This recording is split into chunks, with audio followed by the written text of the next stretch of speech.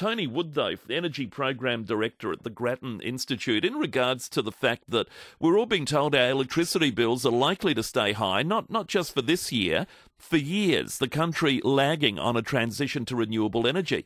The federal government pledging to triple the amount of renewable energy in the grid by around 2030. But industry execs today, front page of The Australian, say the nation is not building enough green power. Delays in Snowy Mountains 2.0. There's coal-fired plants closing all over the place and not enough picking up that slack. Government's over-promising and under-delivering, it seems. Tony, good morning. Thank you for your time. Good morning, Matthew. So we are falling behind, aren't we, in getting on the... South Australia's done it, but the rest of the country, we can't hold up everyone everywhere. Well, yes, and South Australia, as far as I know, is still part of the country. So yes. That's why things get a bit tricky. Because, as I'm sure you and some of your listeners know, that at times South Australia produces more than all the electricity it needs from wind and solar, yes, and exports very generously to me in Victoria. But other times when the wind isn't doing so much, and it's, then it goes the other way. But of course, what happens if I haven't got the coal-fired power to supply you when your wind isn't blowing and my wind isn't blowing either? So this is getting messy. It was always going to be lumpy, but a few things have made it more difficult than people were expecting. And you've got to deal with the reality. You can't deal with dreams all the time, or even objectives. So the point is, can we get this back on track with real focus and real effort?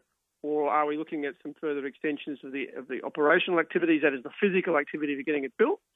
And if we do so, if we try and do it faster, does that mean that the hoped-for reductions in prices are going to be delayed? All right. Victoria in particular, and this is a big part of it at the moment, is hoping to build offshore wind farms. Is that viable? Is it nearer or further off? Oh, it is viable, and it's getting nearer. I mean, the good news here is that other parts of the world have already done it. That is, they're putting in offshore wind farms. The big advantage of offshore wind farms is they're not sitting on someone's farm property and not running into the same community concerns that onshore wind farms can have, not always, but can have. You'll still, most likely, if you do them off the coast of Victoria, still be able to see them from the coast. I mean, 5 to 7 kilometres. They're pretty tall, a couple of 100 metres high, these new ones. Some of them could even, I'm not sure they'll be in Victoria, but they could even be floating. So the technology is well understood. They will be more expensive than doing them onshore, as you might expect. That putting something out in Bass Strait is not simple. And then you've got to still get the electricity onshore.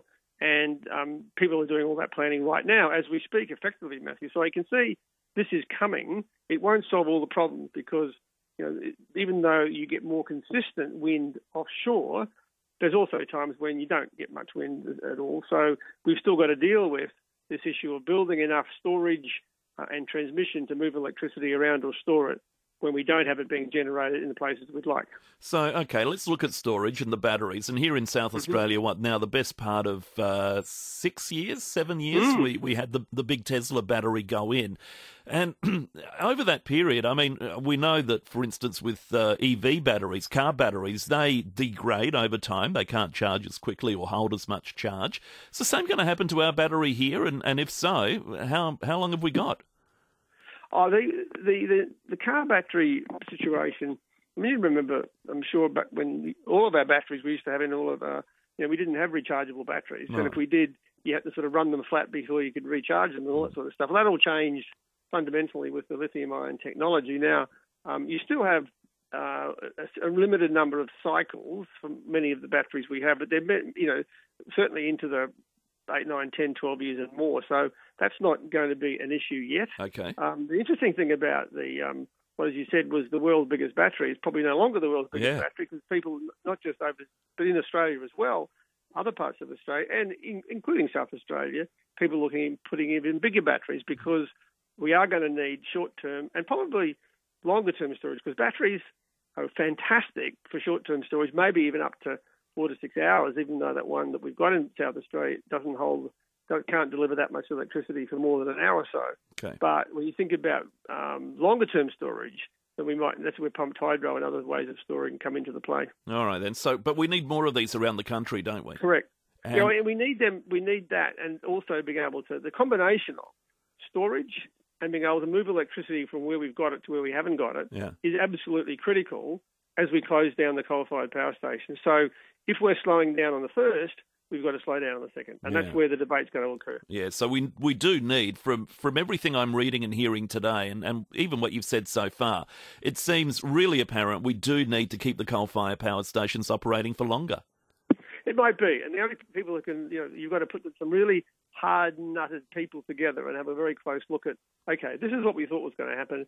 This is what we now know is going to happen. Remembering that none of this is certain, right? Because we're dealing with unexpected events, not things we can predict with absolute certainty. So you've got to have, like insurance, you've always got to have more demand than you actually think you're going to use just to meet those things that could go wrong. Like, for example, as we know they will, coal-fired power stations are getting less reliable. The wind and sun, whilst it's over the year is very reliable, day-to-day it's not. So we've got to make sure they catch up. And right now I think the trick is a lot of things aren't going on track.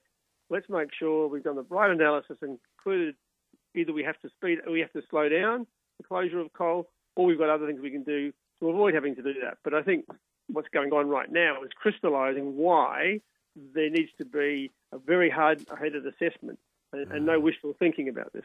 See, I'm very harsh on governments for this because when Paul Keating came up with the national electricity market, it's all very well to come up with something, but then they've walked away and sort of cleaned their hands of it.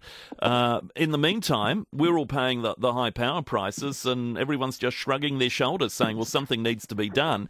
How much further do you reckon we can endure the pain? Because the word is it's going to last for years.